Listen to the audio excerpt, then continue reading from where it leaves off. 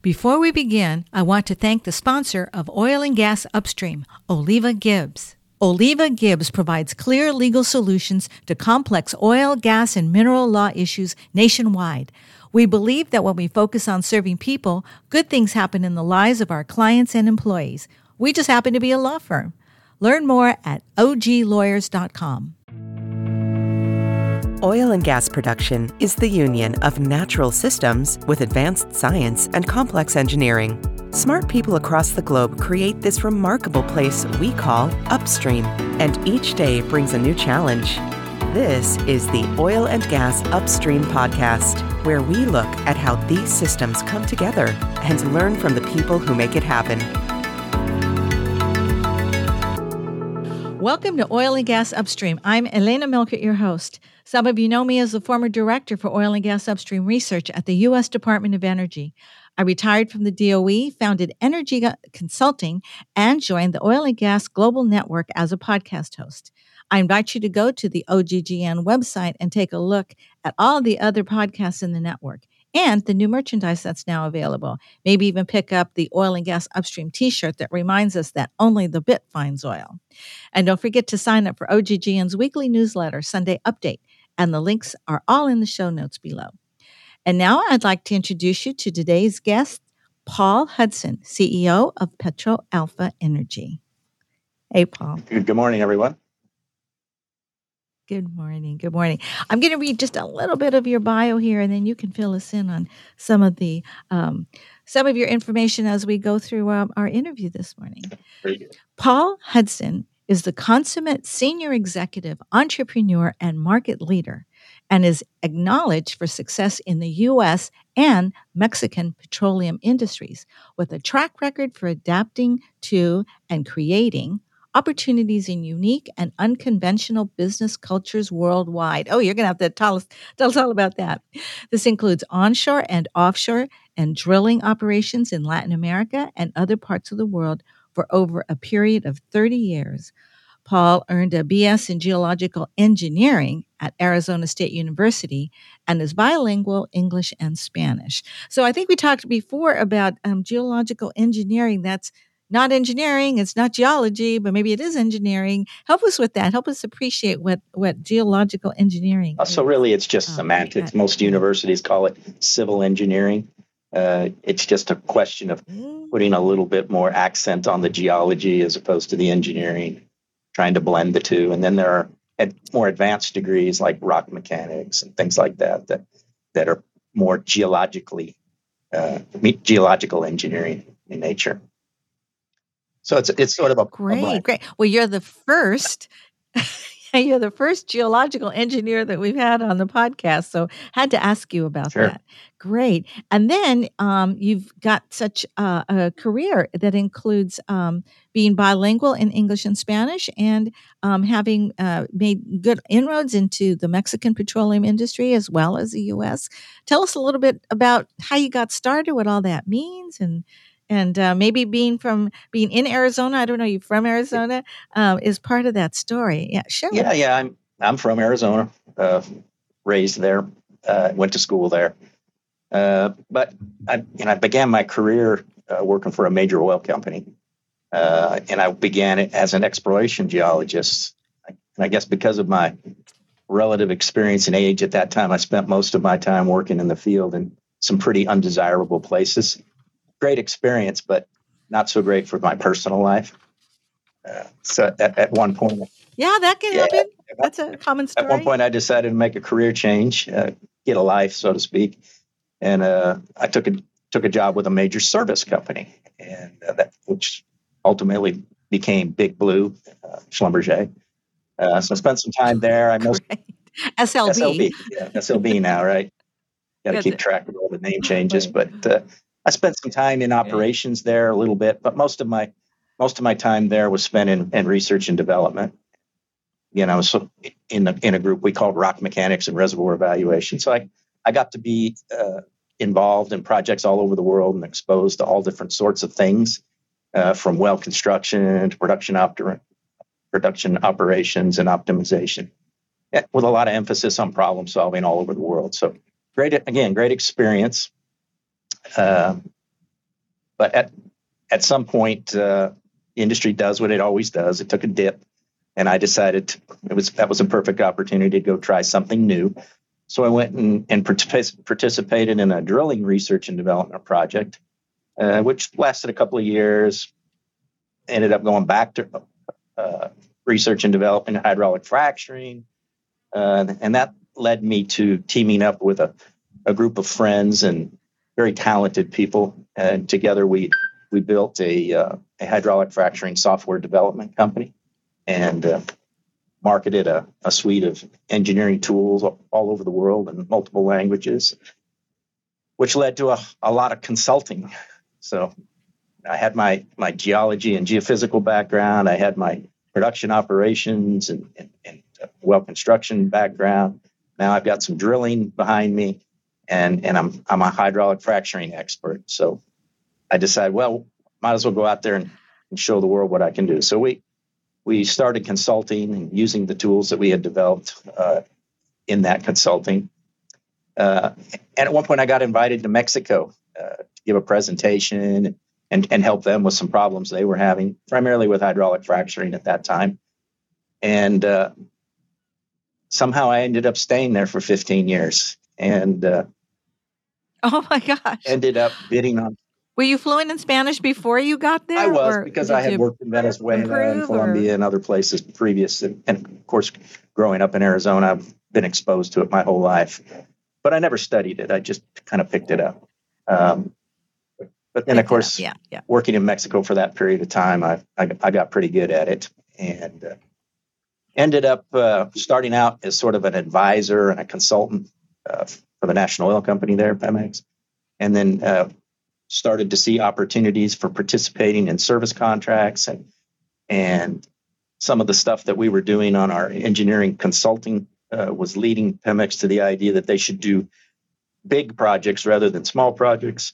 And when they started coming out with these large well construction and turnkey contracts, I decided to form a group and see if I could participate, and which we did. And we did very successfully for a long period of time, ended up drilling a lot of wells, ended up owning our own drilling rigs, all of our own services, from drilling fluids to directional drilling to cementing services, just all kinds of things.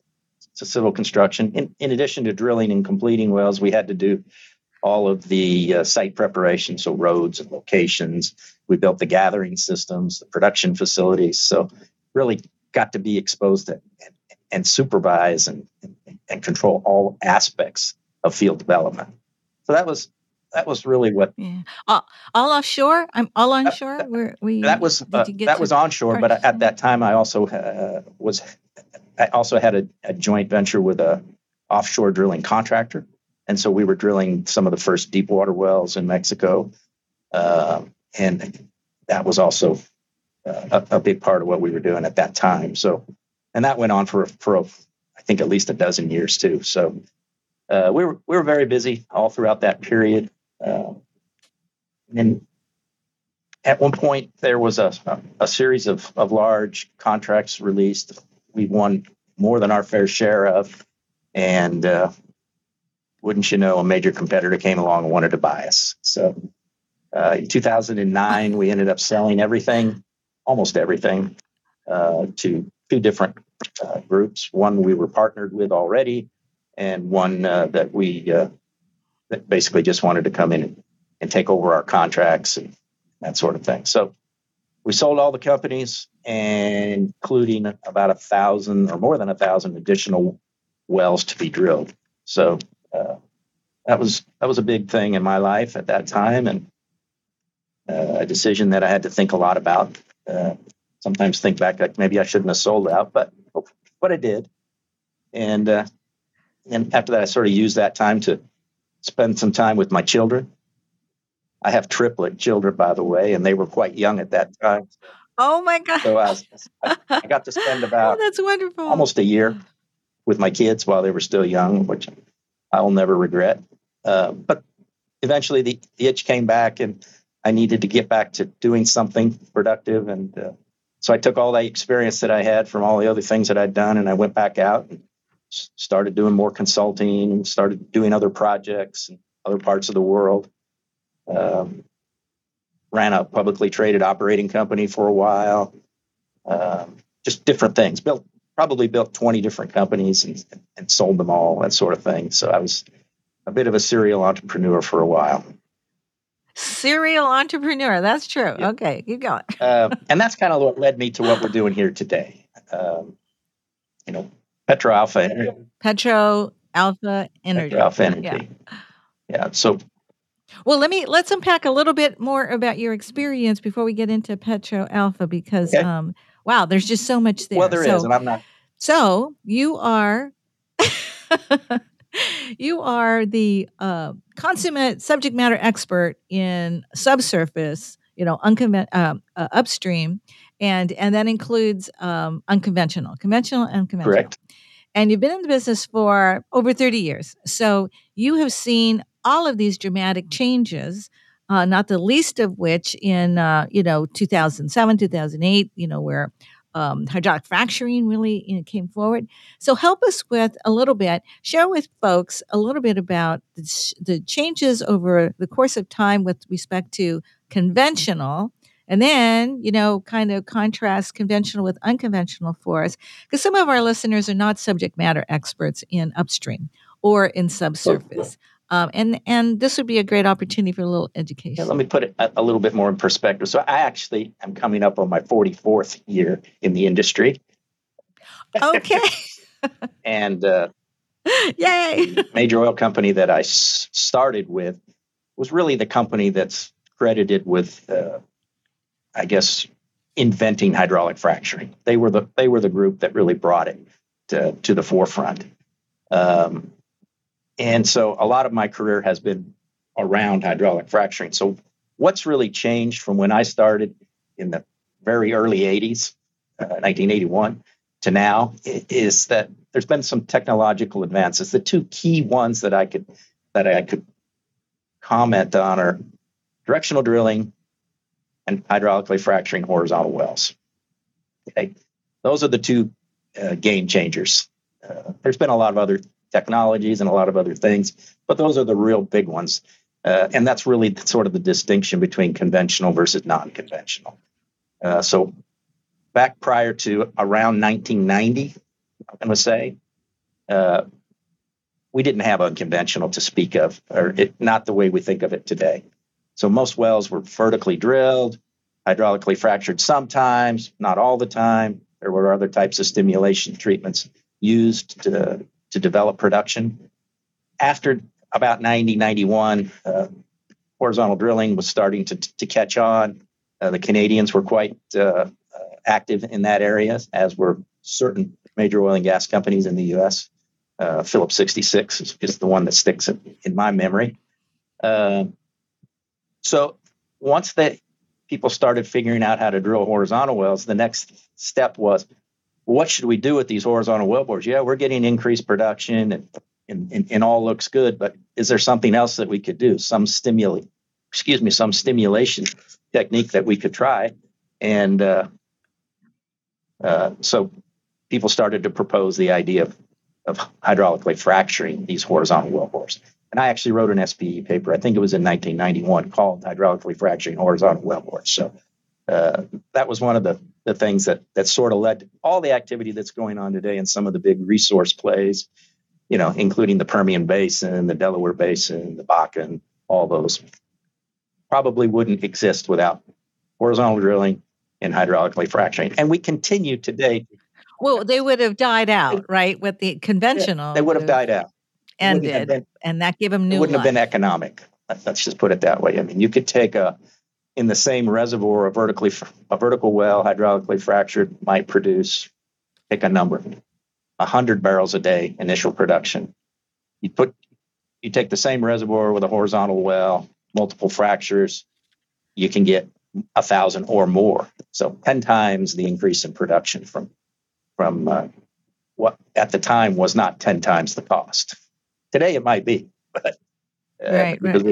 Yeah. Well, and I just want to give Permian credit for having been there, right? Absolutely. And then with the course of time, depletion, and then new technologies, hydraulic fracturing, horizontal drilling gave it all new life and is really part of what we've got now in terms of some level of energy independence with respect to oil and gas production domestically. So I just want to give the Permian a little bit of credit. Yeah. No, definitely. Anyway, you've got a great conversation here about contrasting, before and after. So let's keep going with your unconventionals, and then we'll get to PetroAlpha. Okay, sure. So the unconventional stuff, as I said, is continuing to evolve. There's all kinds of new concepts and new discussions, and in the role that I'm in today, we get to participate in a lot of that stuff. That all the different companies that we speak to about their projects, and get to have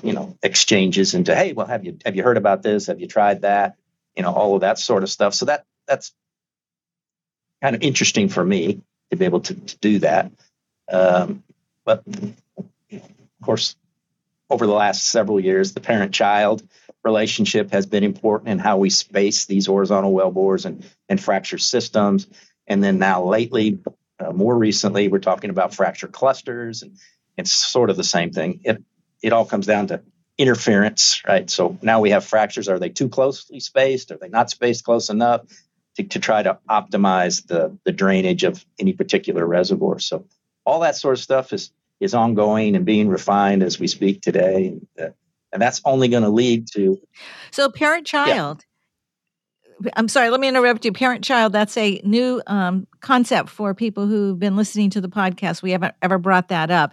You alluded to it with respect to interference, but expand a little bit on, the parent-child challenge that we face in terms of hydraulic fracture. Right. So what you have is if you start with a virgin reservoir, let's say, and you drill a well into it, and you start to produce it, you start to drain it, and you decide, okay, I'm going to start drilling some more wells. The question or the challenge is, how close can I space those wells so that they're not competing for the same drainage area?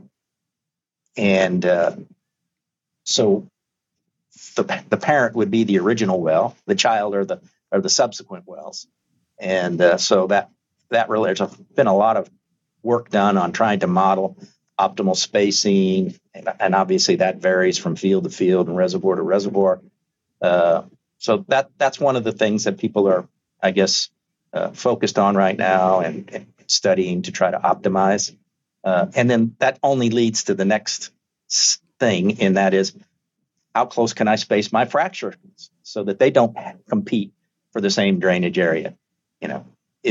Do you reach a point where there not only interference between two fractures, where one's pulling it one way and one's pulling it the other way, but you're just wasting money by developing fractures that aren't really adding to the productivity of the well. So all that stuff is interesting, and from a reservoir engineering and reservoir management standpoint, are going to be the sort of advances that you can expect in the next few years. Is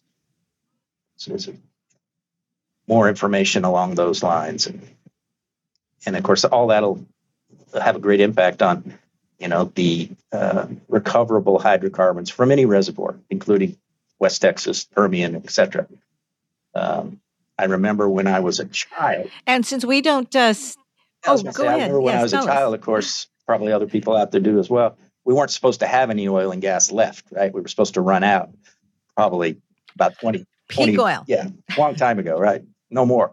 And it's not that we're necessarily finding new reservoirs. In some cases, yes, but we are finding ways of draining the existing reservoirs much more efficiently. And people talk about things like recovery factors and mobility and things like that. Those are where the big advances are. The reserves are in the ground. It's how do we extract them, and how do we improve our ability to extract larger percentages? So that'll go on for a while. And the research element of your background, research and development aspects of your background and your experience with research, I mean, that's also part of the story. Taking accomplishments or the deep dive of understanding, adding to the scientific knowledge about reservoirs and taking those insights and then applying them. That's why we do research. We do research and then we try it out and we see how we can improve. But when we were drilling, conventional reservoirs, we would run into shale, but there wasn't really much we could do with it. But the oil was in there. And then when we talk about horizontal drilling, hydraulic fracturing, we're talking specifically about shale development or tight reservoirs that don't have the permeability. So we've moved from one kind of reservoir to another kind of reservoir, and research has helped us make those changes and also have opportunities and profitability from the application of that new technology. So this whole arena of new technology is something really exciting. It is, and for someone who's probably in the twilight of his career, I'm excited to see that the industry is continuing to advance, and despite a lot of criticism, let's face it, we all know that the oil and gas industry has been in the penalty box for some time now. All fossil fuels have been, and depending upon what side of the argument you're on for global warming and all that, I believe that the oil and gas industry is not going anywhere anytime soon.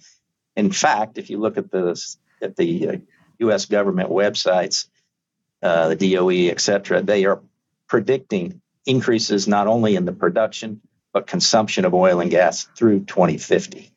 So they're kind of talking out of both sides of their mouth. Yeah. Well, that would be the Energy Information Administration, a independent agency of the Department of Energy. Right.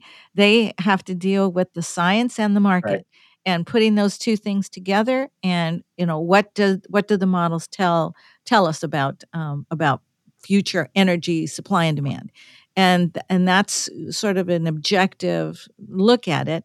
Policy notwithstanding. Now, policy is the job of world leaders, and it's up to the people to pursue the putting world leaders in place who will be able to lead us in good direction. But that doesn't change where we are here and now. Correct. And here and now we are involved in many types of energy, and we need all energy. Especially oil and gas right now, because there's no substitute for the energy, the density of energy that's provided by oil and gas. So that's kind of where we are now. That's correct. So, yeah. So PetroAlpha, tell us about your company. I guess this is when you came back into oil and gas. Is that how PetroAlpha came from? Or I was doing other projects and other things, and actually some of the other partners at PetroAlpha contacted me, and they literally said, "Hey, Paul, we're thinking about opening up an energy fund. Do you know anything about oil and gas?" I said, "Well, I know a little bit." Oh my gosh! I know a little bit, okay. And that's literally how it happened. Oh, that's great. Oh my gosh! That might be a good way to take all the experience and information that I had in my head and try to apply it to something other than just going out and drilling more wells and seeing what I could do there. PetroAlpha Energy is a structured credit private capital provider to the energy industry. The actual conversation we were just having about oil and gas versus other types of energy. We do all kinds of energy. Oil and gas is probably our primary focus, but we do unconventional stuff. We do renewable. We do a lot of different things. We're not afraid to look at these things. I personally believe, as I think you just alluded to, regardless of what you believe about global warming and all that, we should be conserving oil and gas for the future, for future generations. They're going to need it just like we need it now because of it's used in so many different aspects of our lives. So we should, when possible and when feasible, look for other sources of energy. But today we're going to talk about oil and gas. So PetroAlpha currently provides credit solutions that support oil and gas development. And typically that's backed by borrowers' assets. And those assets act as collateral. Those can be equipment, real property, they can be production. existing production and including certain categories of reserves. So, Paul, let me interrupt you for just a moment. You're the first guest we've had on the podcast to talk about the money side of oil and gas. I think a lot of people don't understand how money works in oil and gas, how oiling each well is an investment, how you have to sell the value proposition of this investment, and how this investment comparing to other investments is part of the decision to make the investment in the oil and gas, in drilling the well, or in other development activities related to oil and gas. I think some people have, this idea that, like as though oil and gas are part of the utility structure where costs are sort of passed on to the investment costs are passed on to the users or something. But oil and gas is a commodity. And so the development of oil and gas has a different kind of money structure. Could you start a little bit there, a little back up a little bit, and then help us with understanding PetroAlpha and its contribution to energy security? Yeah. So while it's true that oil and gas is a particular type of asset-based lending in our it's not completely unlike real estate, right? In a real estate, you want to go build a building, you have to secure the land, you have to hire an architect, get all the construction crews together and the equipment, the cranes, whatever, and then forecast how you're going to get that money back later. That's not completely different than oil and gas, right? We when a borrower comes to us and says, "Hey, we want to go drill 10 wells," we say, "All right, well, what do you have today?" Well, today we have, this production, we have these fields, we have these assets. We take a look at what they have. What we do is we invest in assets. We don't invest in balance sheets. So if a company comes to us and says, "Hey, we need $100 million," the first question is, what are you going to use it for? So that's the difference between us and some other lenders. What we do is we look at very specific projects, very specific uses of funds, and say, all right, you want to drill 10 wells, show me the development plan. Show me what your budgets are. Show me what the reserves are. All of that goes into ultimately estimating, calculating, forecasting production, which leads to a forecast of cash flow. And obviously, there's a lot of assumptions that have to be made in the process. We have to ensure our investors that if we're going to give you that money to do the work that you want to do, that we're going to get that money back, and that money is not at risk. So that's one of the things that we're focused on always is what is the risk of any given project? And frankly, the risk in things like oil and gas development is different than building a building. It's different than other types of investments that you can make. It's probably much more akin to mining than anything. You believe the product is there, but you have to go develop a plan to extract it economically in order to bring it to market, get the cash flow to pay back the borrower. And to really understand oil and gas financing, let's just say, you have to understand that historically there's really kind of been 2 or maybe 3 different sources of development capital, we'll call it.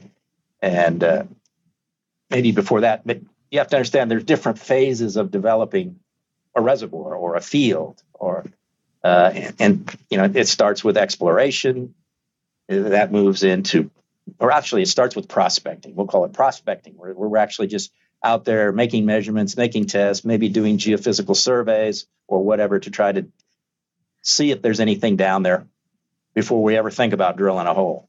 So that's prospecting. Then there's exploration, where we start to drill. We drill a hole, drill a couple of holes. Once you've proven that the oil and gas is there, then you can move into what we call the development phase. And for us at PetroAlpha Energy, we don't fool with prospecting or exploration. We only deal with development. And that in itself greatly reduces the risk for us and for our partners and investors. Um, so I don't know if that answered the question that you had, but Oh, absolutely did. Absolutely did. I think it brought out the notion that people don't drill wells out of the goodness of their heart. I mean, this is a business, and in order to get a return on your investment, it has to be a good investment. And if you don't have all the capital that you need to make this investment, then the project doesn't happen. It's as simple as that. Or if the money can go somewhere else for a greater return for the investor, then that's the competition, and that's what it's about there. So our energy security does depend on, with respect to oil and gas, depend on being able to continue to make those investments in oil and gas, because wells last a long time, but they don't last forever. So we have to continue this investment. And the price of oil. Oh, help us connect the price of oil with perhaps drilling or investment or whatever. That might be an interesting thing to bring out there for people, because yeah, people have sure. investments. The price of oil and gas, or we'll just call it the commodity, as everyone knows, it goes up and it goes down, and that in itself presents a huge risk to any project. And that you get involved in a project that's going to be a 4 or 5 year investment, and oil and gas takes a dip during that, you could be in trouble because that'll greatly affect the revenue. So there's something called hedging that is available. It's kind of like buying an insurance on the commodity price.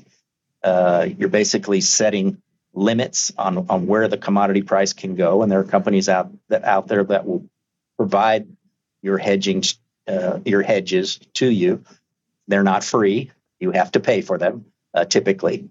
There are things like costless collars that can be used that minimize the expense, but for the most part, you're buying some insurance on commodity prices. We almost always build that into our agreements, our credit agreements, as a covenant. We require our borrowers to do it, but only when we feel like it's necessary. There are some times when hedging, you wouldn't want to hedge. For example, when oil and gas prices are very low, you wouldn't want to hedge because there's not a lot of room for them to go down, or at least that's the thesis, right? We're at the bottom. Why should we buy any insurance for it to go down any further? Because when you purchase a hedge, you're limiting typically the upside and the downside. There are ways of different types of hedges that can change that to some extent, but basically, when prices are low, you don't want to limit your upside because you're betting that they're going to be going up, not going down. But hedging is how we sort of regulate or mitigate the risk of commodity price fluctuations. That's one of the things that we use. A lot of oil and gas companies do it as well.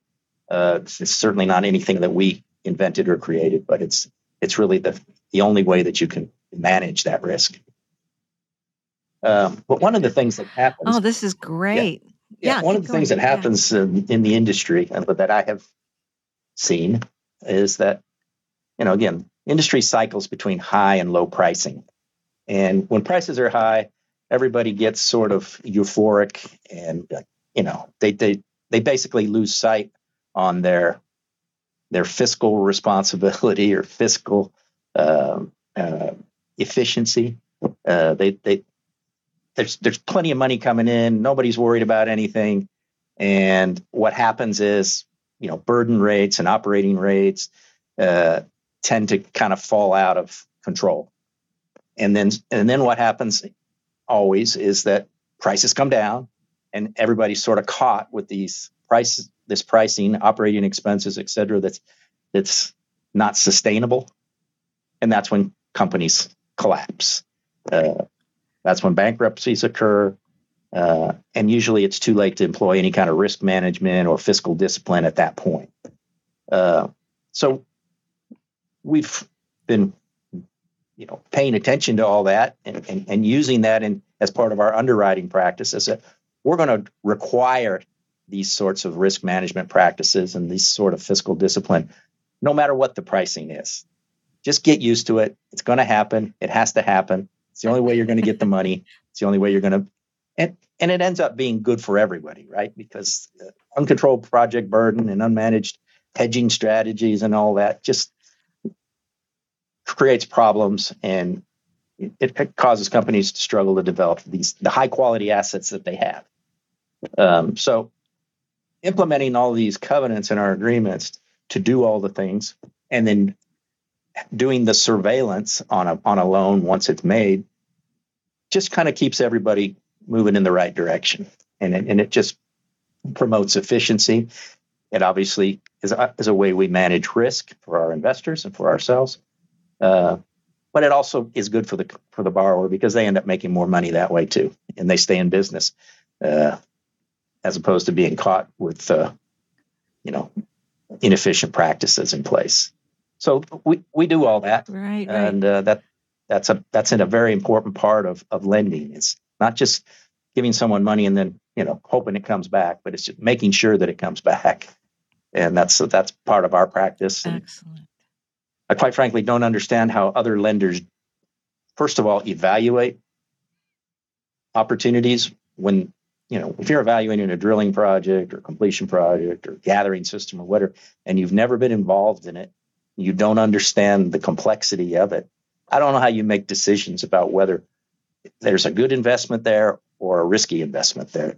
And so that, again, we're not investment bankers. Most people out there in the lending, oil and gas lending are, I guess, are financial people, certainly more so than oil and gas engineers.